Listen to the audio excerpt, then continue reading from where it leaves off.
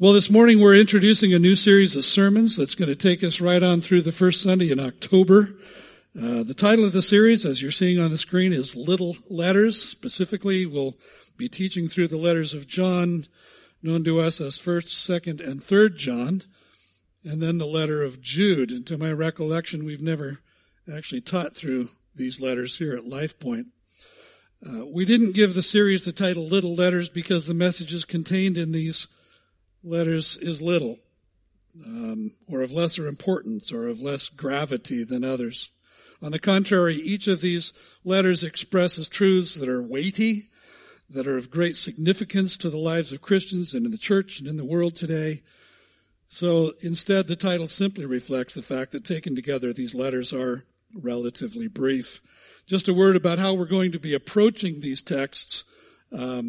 I'm excited to be sharing the pulpit over these weeks with Pastor Evan and Pastor Steve, as well as Scott Fiskness, who will be bringing the word next week, and Abiadon Faliki, whom many of you have not yet met.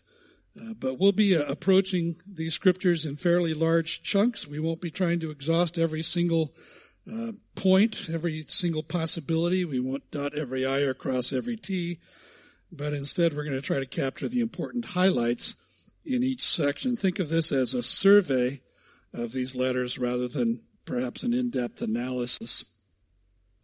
So you got me as the leadoff hitter today, and we're going to take a look at 1 John 1:1 through chapter 2, verse 6. And as is our tradition here at LifePoint, I'd like to ask you to stand with me if you're able, and let's read this section together. That which was from the beginning, which we have heard, which we have seen with our eyes, which we looked upon and have touched with our hands, concerning the word of life.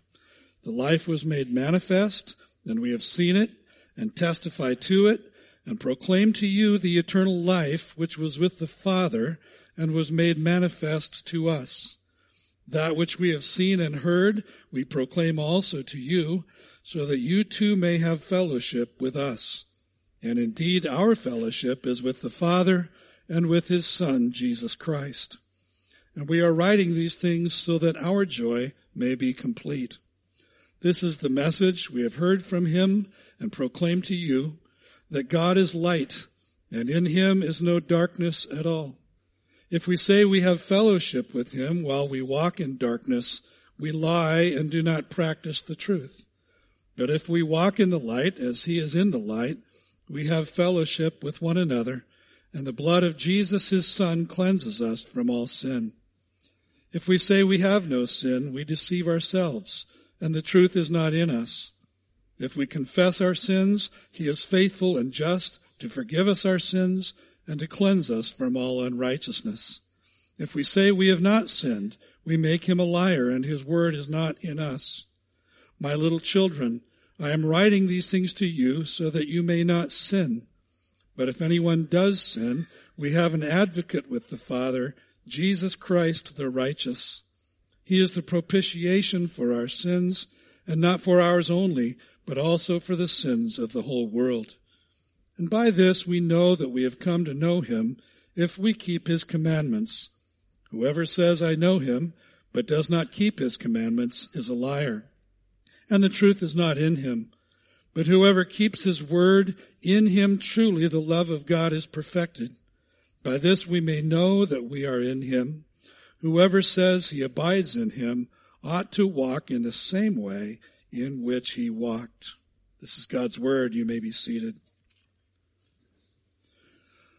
Well, I've titled this message An Invitation to Fellowship, because John invites his readers into fellowship with God and other believers that is marked by authenticity, by honesty, and obedience. Authenticity because it's predicated upon a common fellowship with God the Father and God the Son, Jesus Christ. Honesty because it doesn't try to pretend that sin isn't a problem for us. And obedience because Christian discipleship calls us to walk in the same way that Jesus walked. In chapter 1, verses 1 to 4, John issues, first of all, an invitation then to authentic fellowship. Authentic fellowship. Why authentic?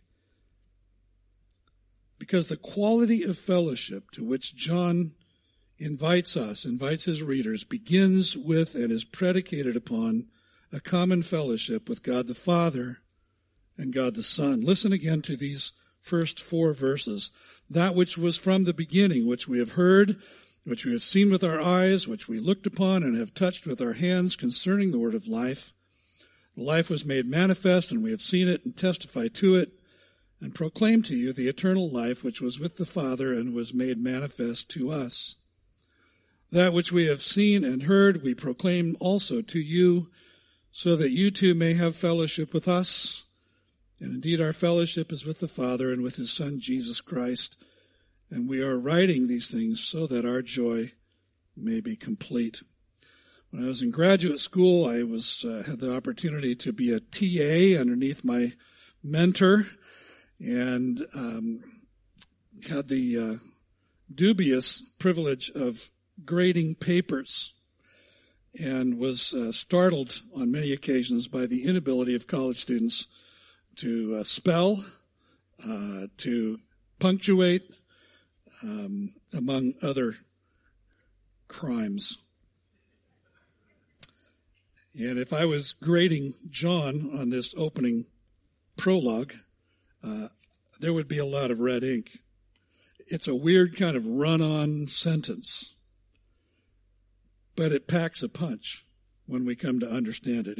If you're thinking to yourself that it actually sounds kind of familiar, that it sounds very much like another passage in the New Testament, you're right. John opened the gospel that bears his name with very similar themes. Let's look at John 1, verses 1 through 5 and 14. In the beginning was the Word, and the Word was with God, and the Word was God. He was in the beginning with God. All things were made through him, and without him was not anything made that was made. In him was life, and the life was the light of men. The light shines in the darkness, and the darkness has not overcome it. And the Word became flesh and dwelt among us, and we have seen his glory. Glory as of the only Son from the Father, full of grace and truth. So here in 1 John, the aged apostle, some estimate that he could have been at least, or could have been as old as 90 when he crafted these words. He's conveying some very important truths about who Jesus Christ really is. He describes him first as that which was from the beginning. Notice that he doesn't say that which came into being at the beginning, as if Jesus was a created entity, the Son of God, something of the creation. Instead, he says that which was from the beginning. And notice the direct parallel to in the beginning was the Word. And the Word was with God, and the Word was God. He was in the beginning with God. John is clearly and unabashedly asserting in the very opening line of this letter, as he did in the opening paragraphs of his gospel, the eternal nature and the eternal existence of Jesus Christ, God's Son, whom he identifies as the Word of life. The life was manifested, he says in verse 2. Again, a direct parallel to John 1:14, the Word became flesh and dwelt among us. The biblical witness is that by the intervention of God the Holy Spirit in fulfillment of the Old Testament prophecies, God the Son was conceived in the womb of a virgin whose name was Mary. He was born in Bethlehem of Judea, was given the name Jesus, which is to say that in the person of Jesus Christ, the eternal God took on human flesh and lived among us, human beings. But before declaring that the life was manifested, he describes it in tangible sensory terms. Notice that which was from the beginning, which we have heard, which we have seen with our eyes, which we looked upon and have touched with our hands concerning the word of life. The life was made manifest, and we have seen it. So you're not talking about a merely spiritual appearing. Down through the ages, there have been many who have made the claim that Jesus didn't actually come in the flesh. The Son of God did not actually come in the flesh, but rather he just appeared to have come in the flesh. That he was a spiritual entity that was able to carry it off and kind of cause everybody to think that he was in a physical body. That's not what John is saying here. He's not describing a merely hypothetical or theoretical concept. Jesus, the Son of God, is not just an intellectual category or an academic pondering. Nor is he recounting an experience of mass hallucination, as if everybody saw something together, but it wasn't really real. He's pointing instead to a tangible historical experience in space and time shared by others of God in human flesh, Jesus Christ. They heard him, they saw him, they touched him, they beheld him, which is that word that's there which is translated looked upon, which means that they had time and opportunity to know him, to draw close to him, and to draw intelligent conclusions about him. And now notice where he goes directly from there in verse 3. That which we have seen, again tangible, and heard, tangible, we proclaim to you also, so that you too may have fellowship with us. And indeed our fellowship is with the Father and with his Son, Jesus Christ. Don't miss that. So that you may have fellowship with us, and indeed our fellowship is with the Father and with his Son, Jesus Christ. Who are the we? Who are the us? It's those who were eyewitnesses and ear witnesses and hand witnesses. I don't know if those are actually words, but I just made them up. Of Jesus Christ while he lived on the earth. He's describing himself and the other apostles and the others who were there on the scene at the time. And don't miss what he says is the purpose of that proclamation, that we, his readers, may have fellowship with them. The apostles, the other witnesses to his life, death, resurrection, and ascension. We have fellowship with them, even over time and space, because he's expressing here something that's often missed.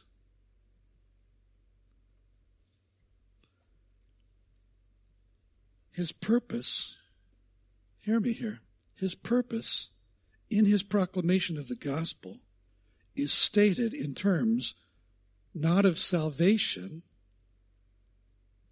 but of fellowship. Not of salvation, but of fellowship. Before you decide I'm a heretic and throw me off the stage. Is salvation in view here? Of course it is.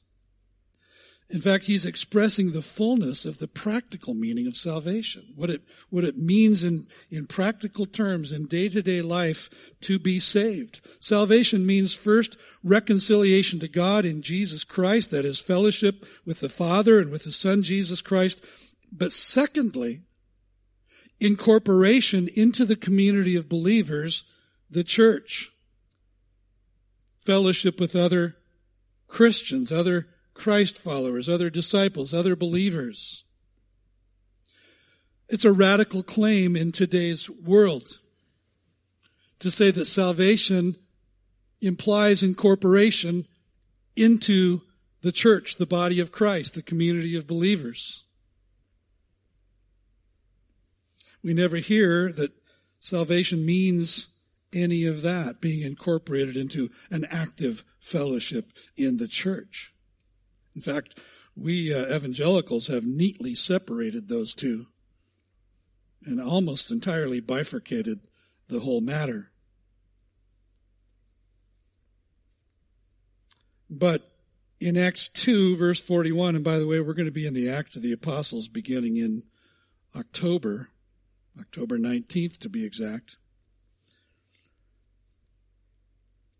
In Acts 2, verse 41, you might recall that that on the day of Pentecost, Peter preached this powerful sermon in the streets of Jerusalem, and it says that 3,000 were baptized that day and added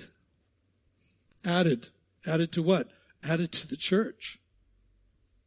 And then in verse 47 it says that the Lord was adding to their number day by day those who were being saved.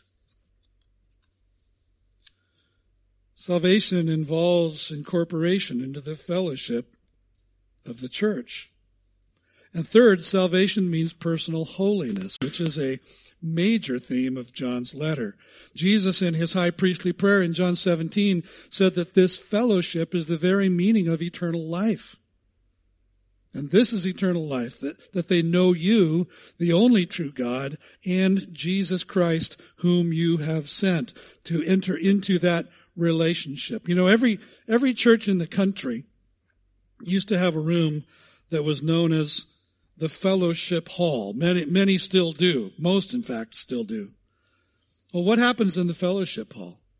A whole lot of coffee is consumed with a whole lot of cream and sugar. Donuts are eaten in the fellowship hall. Potlucks happen in the fellowship hall. Other events involving food happen in the fellowship hall. Now, there's nothing wrong with Christians drinking coffee and eating together. I'm all for it. I'm in.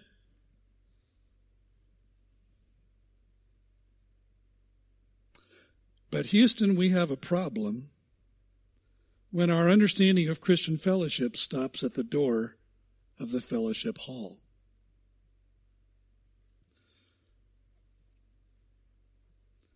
Or when our definition of fellowship, in fact, involves a lot of pretending that we all like each other.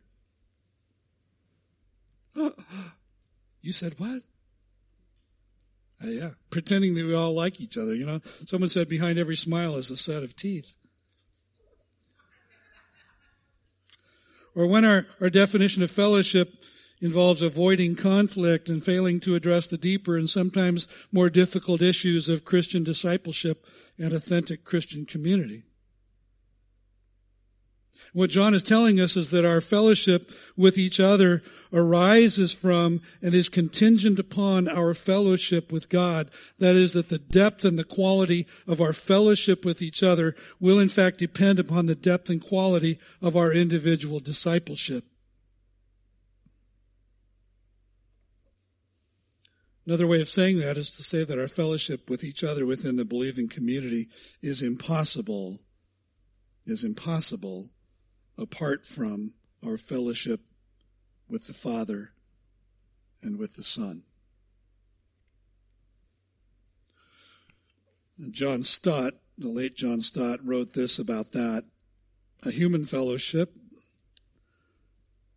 arising spontaneously from a divine fellowship is a rebuke to much of our modern evangelism in church life. We cannot be content with an evangelism that does not lead to the drawing of converts into the church, nor with a church life whose principle of cohesion is a superficial social camaraderie instead of a spiritual fellowship with the Father and His Son, Jesus Christ. In short, if you want to experience deeper fellowship, then pursue deeper discipleship. Pursue your own spiritual growth. In fact, we might think of that, we think of responsibilities that we might have within the church of greeting or leading or teaching or you name it. But the most fundamental responsibility of each individual Christian to the church is to pursue your own spiritual growth. If you're not doing that, you are detracting from what could be in the fellowship of the church. In verse 4, John states his second reason for writing, which is that the joy of the apostles would be made complete. Authentic Christian fellowship is always reaching out to incorporate others into the life of Christ and the community of believers. And I love the way that the Message Bible renders this verse. Our motive for writing is simply this: we want you to enjoy this too. Your joy will double our joy. Great word. Secondly, then, John is issuing an invitation to honest fellowship. Honest fellowship. Why honest? Because the fellowship that John is after isn't the kind that hides behind the pretense that sin isn't a reality in our lives. Or the pretense that the primary problem in our relationship with God and each other is not sin. John opens this section with the declaration that this God, with whom we are invited into fellowship, is light, and in him is no darkness at all. This is the message we have heard from him and proclaim to you, that God is light, and in him is no darkness at all. We greet each other, hey, how you doing? Oh, I'm doing great. And we kind of hope it'll end right there, right? So we can get to the coffee. But what if somebody says, well, what have you struggled with this week? What kind of temptations have you faced? I really need to get to the coffee. Maybe if I have a cup of coffee, then I'll be ready to answer your question. Oh, well, just wondered, which of those temptations did you give in to? And now they're really meddling, right? But we kind of ski over the top of our relationships in the church. Because everything's great. Everything's fine. In biblical scripture, the categories of light and darkness are used metaphorically in several senses. Most often they're used in an intellectual sense to express the light of truth and the darkness of ignorance or error. Or in a moral sense to express the light of holiness or purity and the darkness of evil and wickedness. And John wants his readers to understand that God is light. He is entirely truthful. He is entirely holy. And James refers to God as the Father of lights, with whom there is no variation, no shifting shadow. God is light. He doesn't operate in the shadows. He doesn't operate in darkness or in secretiveness. There is nothing of darkness about any aspect of his being. He lives in unapproachable light. He created light. His light reveals what is hidden in our darkness. His light lights up our lives. Feel like singing a song right now? And you light up my life. Is that a worship song? Maybe. Throughout this letter, John supplies a number of searching tests by which to discern the veracity of anyone's claim to be a Christian, whether it's yourself or anyone else. Here in chapters 1 and 2, he offers the first 3. And his presentation of each of these follows a basic pattern. There is a claim, followed by a contradiction, whether overt or implied, and then a conclusion, and a proposed cure, and then a consequence to that cure. Claim, contradiction, conclusion, cure, consequence. Let's look at them. The first is found in verses 6 to 7. If we say we have fellowship with him, while we walk in darkness, we lie and do not practice the truth. But if we walk in the light as he is in the light, we have fellowship with one another, and the blood of Jesus, his Son, cleanses us from all sin. The claim there, of course, is that we have fellowship with that God, the one who is light, who is all truth and all holiness. But then John states the contradiction. We walk in darkness. There it is. We say we have fellowship with that God while we walk in darkness. Our claim to have fellowship with God is contradicted when we walk in darkness, when we live as creatures of darkness, allowing darkness to pervade and define our lives. The Bible says men love darkness rather than light because their deeds are evil. When Marcy and I were in graduate school, another story from graduate school, we lived in an apartment in Ballard, and it was married student housing. And it was a building that had been built for the 1962 World's Fair that housed internationals that were in town for the Seattle World's Fair. It was an old building. And the person who lived there prior to the university taking over the particular apartment we were in was a merchant marine. He was a chain smoker, and he was only there occasionally because, of course, he was out to sea and back and out to sea and back. And the whole thing didn't really smell very good. Not only that, but one morning not long after we had moved in, I walked into the kitchen. It was still dark. It was early in the morning. I flipped on the light, and a bunch of very large insects went skittering from the middle of the kitchen floor into or under the refrigerator. There were la cucaracha, cockroaches.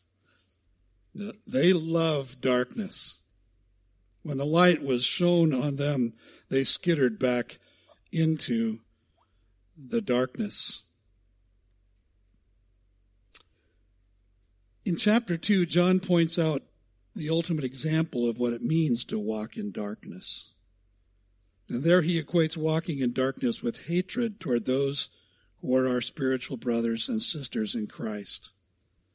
He says in verses 9 to 11 of chapter 2 that the claim that we love our brothers is clearly contradicted when we harbor attitudes and engage in actions that demonstrate hatred instead of love.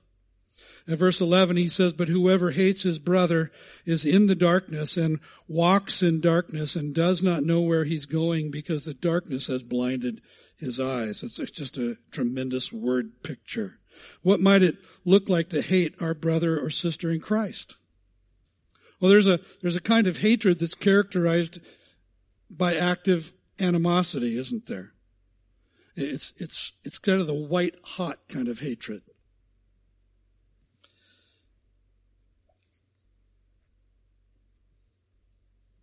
Consider that when we're possessed of an active animosity, though, that there is at least an element of emotional engagement. There is a kernel of caring in that emotion. But there's another kind of hatred that's more insidious and more pervasive, I think, in the church. It's experienced in a complete lack of caring, in an emotional and a kind of a spiritual apathy that says, you don't really matter to me. Of course, we would never say it out loud, but we would say it by our conduct. You don't actually even show up on my emotional and relational radar. It's expressed in kind of an easy come, easy go attitude toward engagement in the community of believers. It's a kind of artificial fellowship, what the late Dietrich Bonhoeffer referred to as pseudo-community, fake community, pretend church. And I'll be honest, it's amazing to me, and I've seen it for many, many years now,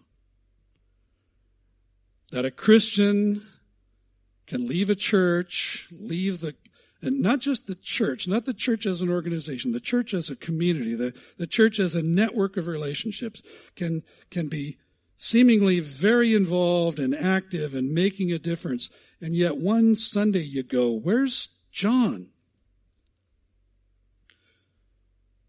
I don't know. I haven't seen him in a while.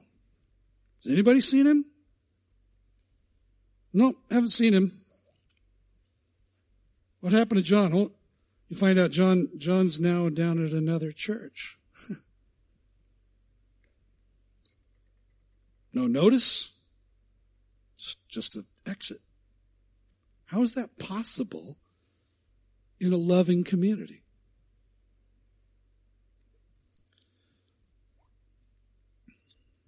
John's conclusion is that if we claim to be living in fellowship with God, who is light, yet are walking in darkness, we lie and do not practice the truth.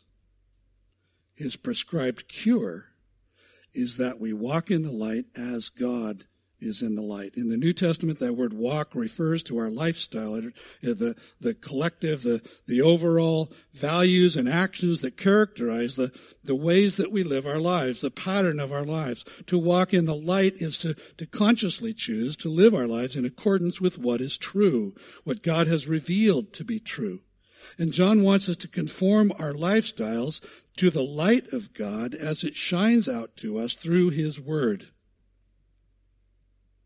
And the consequence then, or the outcome of conforming our lives to His Word, is that, and this goes back to the matter of discipleship as the foundation for fellowship, the consequence or outcome of conforming our lives to His Word is that we experience an honest fellowship with one another, and the blood of Jesus, His Son, continues its work of cleansing us from the guilt of sin. And isn't it good to know that the blood of Christ that once cleansed us of our sin when we believed in Him keeps on cleansing us? It just keeps on cleansing us. The second claim John identifies here is the claim to have no sin. If we say we have no sin, we deceive ourselves and the truth is not in us. If we confess our sins, He is faithful and just to forgive us our sins and to cleanse us from all unrighteousness. Now, the way we interpret this particular claim depends on the way we interpret, I think, the word have in verse 8. It's not the same as depending on what the word is, But two basic possibilities exist here. One is the claim that sin has no presence in our lives at all. And there are some churches that teach that sinlessness in this life is actually a possibility for a Christian this side of heaven. I can't even go there. I can't even relate to that thought. The second possible interpretation is that have means to hold on to grasp, to cling to. And in that case, the claim is that hey, I'm not clinging to personal pet sin, of which I'm reluctant or refusing to repent. For an example, an unhealthy habit or an unhealthy relationship or dishonest business practices, or you fill in the blank.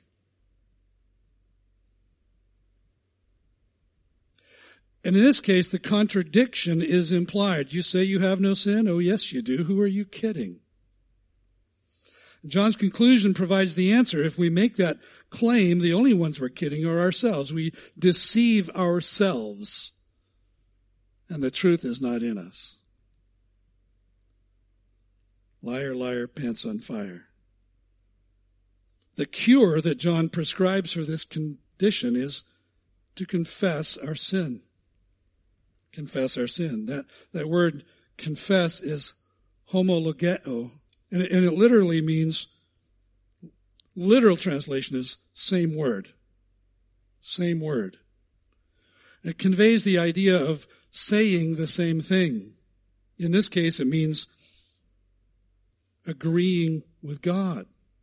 Confession isn't simply acknowledging something you've done, just saying, yeah, I did that. That's not confession.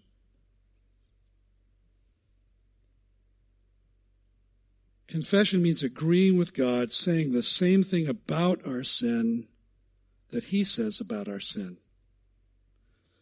The reality that sin does exist in our lives, that our sin occasioned the cross, and that while we may have been born again and received the gift of eternal life, sin remains a functional obstruction to our day-to-day fellowship with God.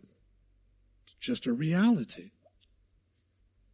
In today's world, we don't want to agree with God about the reality of sin. We want to talk about our personal needs, our personal choice, our personal autonomy, our personal rights, our changing personal identity. We want to argue with God's judgment. And we insist in many cases that what God calls sin is actually, truth be known, just a healthy personal choice. God needs to get over it. But when we go on insisting on our own way, what we find ourselves doing is opposing the God of the universe, not agreeing with him. When we confess our sin, the consequence, or the outcome, John says, is that God is faithful and he is just to forgive us our sins and to cleanse us from all unrighteousness. His faithfulness is to his own covenant promises. I will forgive their sins, I will forgive their iniquities, and their sins I will remember no more. His justice is forever satisfied through the death of his Son, Jesus Christ, on the cross, so that when in honesty and humility we agree with him about the reality and about the effect and about the grievousness of our sin, he responds by cleansing us from the day-to-day sin that stands between us and him. There was a time in America where you could work on your own car. Anybody remember those days? If you do, you may have had the experience of seeing your car battery and those two little posts and a whole bunch of gooey, cruddy gunk in between them. And for some reason, your engine is losing power. Why? Because all that gooey, cruddy gunk in between the posts is shorting things out. And that's a picture, I think, of the day-to-day sin that just kind of builds up over time. Unconfessed sin. And it just starts to pervade our lives and get in the way of our relationship with God. Our spiritual lives are shorted out. Posts need to be cleaned. The third claim is in chapter 1, verse 10 to 2:2, and it is that the claim that we haven't sinned at all. If we say we have not sinned, we make him a liar and his word is not in us. The contradiction is implied. It's self-evident. We, in fact, have sinned. If we have not sinned, then we don't need a Savior. We are our own Savior, saving ourselves from the things that come against us personally. And if we don't need a Savior, then God sent his Son on a fool's errand. So then the conclusion is that we make God out to be a liar and we disregard what he has said about our sin. And God has said first through the prophets and then through the apostles things like this: all we like sheep have gone astray. We have turned everyone to his own way. And the Lord has laid on him the iniquity of us all. Or this in Romans: all have sinned and fall short of the glory of God and are justified by his grace as a gift through the redemption that is in Christ Jesus, whom God put forward as a propitiation by his blood to be received by faith. In chapter 2, verse 1, John expresses his intent. My little children, I am writing these things to you so that you may not sin. And again, John's not saying my little children in a condescending way, nor is he just talking to preschoolers.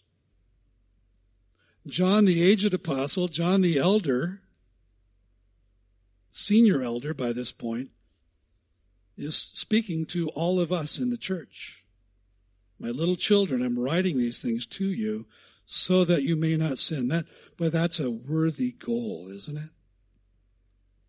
But it's not yet the reality of our lives, is it? And so he adds, but if anyone does sin, well, of course we will. I wonder if he was just smiling as he wrote that. A little sarcasm. But if we do, if anyone does. So when we do, here's the cure. He says, we have an advocate with the Father, Jesus Christ the righteous. He is the propitiation for our sins, not for ours only, but also for the sins of the whole world. If we do sin, or more more accurately, because we do sin, Jesus Christ is our advocate with the Father. He is, in effect, the attorney for the defense. And Paul put it this way in his letter to the believers in Rome: who is to condemn? Christ Jesus is the one who died, more than that, who was raised, who is at the right hand of God, who indeed is interceding for us. So when Satan accuses us, when he brings an accusation against us because of our sin, Jesus stands before the righteous judge and says, in effect, yes, she sinned, but she belongs to me. I died for this one, and my blood atoned for all of her sin. I love those words of that song that we sing fairly frequently. When Satan tempts me to despair and tells me of the truth within, upward I look and see him there who made an end of all my sin. Because the sinless Savior died, my sinful soul is counted free, because God the just is satisfied to look on him and pardon me. See, Jesus Christ is the propitiation. We've seen this word before, the atoning sacrifice for our sin. By his death on the cross, Jesus accomplished two things that are significant to our salvation. First of all, he took away all our sin. He took it away. And where did he put it? He put it on himself. And he took it to the cross. The Bible says that Christ bore our sins in his own body on the cross. So he took away our sin.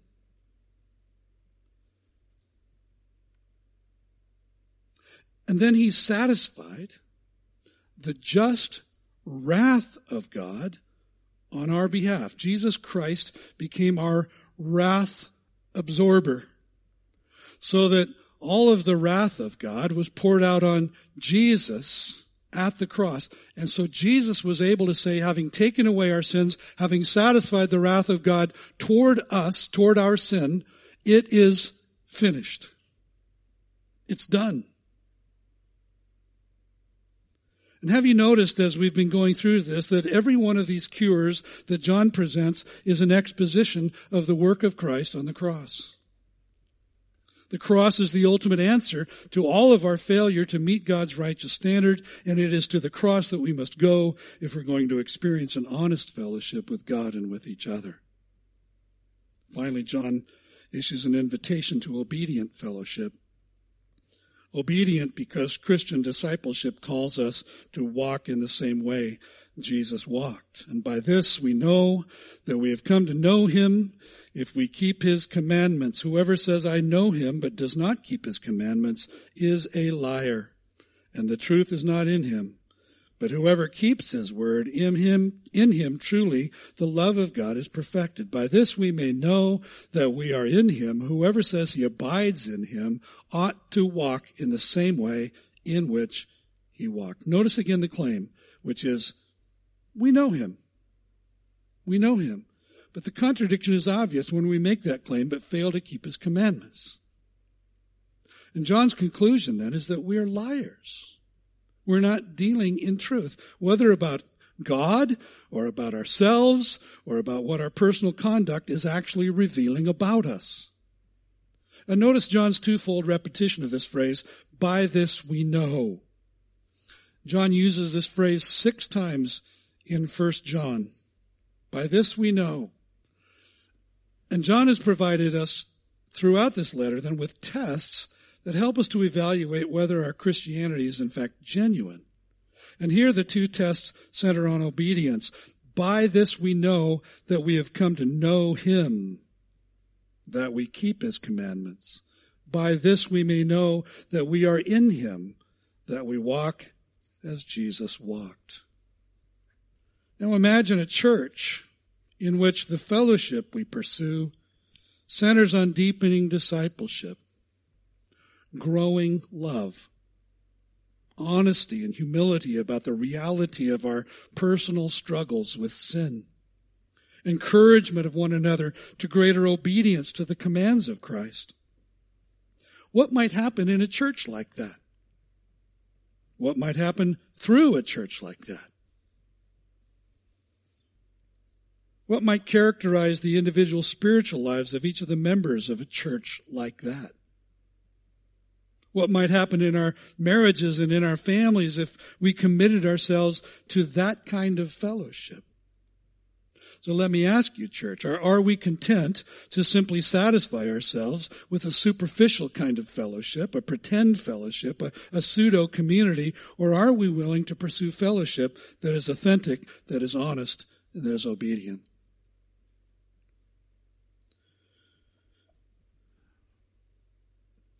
Jesus said, "By this all men will know that you're my disciples, that you love one another." Francis Schaeffer used to say that's the final apologetic for the gospel, the final defense for the faith, that the world looking on. And Schaeffer said that it seems that God has given the right to the world to discern whether we're true followers of Jesus Christ or not. As the world looks on, do they see a fellowship that is authentic? Do they see a fellowship that is honest, that is obedient? Do they see Christians actually tangibly, honestly, obediently loving one another? By this all men will know that you're my disciples, that you love one another. And I believe that God is calling us here at LifePoint to a deeper spirituality, to a deeper experience of Christian community that will serve as a witness that our claim to be his disciples is real. And I'd like to ask you to join me in pursuing that together.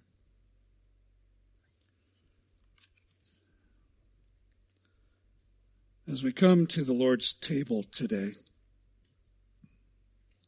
this ritual that we follow that Jesus gave to us, there's a scripture in 1 Corinthians 10 that relates what I've been talking about with communion itself. And Paul wrote, "The cup of blessing that we bless, is it not a participation in the blood of Christ?" That word participation there is the same word koinonia that's translated fellowship and partnership. It's a root word for our word community. The cup of blessing that we bless, is it not a fellowship in the blood of Christ? A mutual sharing. The bread that we break, is it not a participation, a mutual sharing, a fellowship in the body of Christ? Because there is one bread and implied one cup, we who are many are one body, for we all partake of the one bread. Communion is for Christians. Communion is only for those who have trusted in Christ. It's not an empty ritual that everyone is invited to participate in. It's only for believers in Jesus. So if you believe in Jesus today, you're invited to participate as an expression of our remembrance of the body and the blood, the sacrifice of Jesus Christ, and as an expression of our fellowship with him and through him to one another. The body of Christ given for you. Take it and eat it.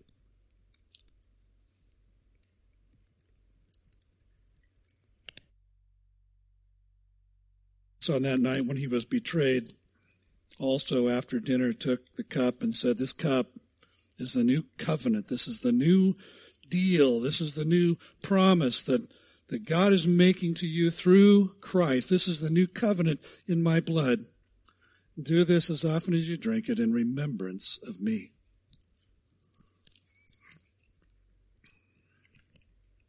Let's pray together. Lord, would you work in us what John wrote to us? A community of fellowship that is rooted in genuine discipleship, that is authentic, that is honest, that is obedient. Lord, help us not to play church. Help us to be the kind of people that you saved us to be, the kind of people you had in mind for us to be when you first thought of us. We don't want to play games. We don't want to be pretend Christians. We don't want to be a superficial church. We want to engage with you and with each other. So by your Spirit, would you have your way and make us the people in the church you want us to be, that the world would know that we are your disciples, that the world would be persuaded that God sent you, Lord Jesus, into the world to be our Savior. And we pray it in that name of Jesus, our Savior, our soon-coming King, our Lord. Amen.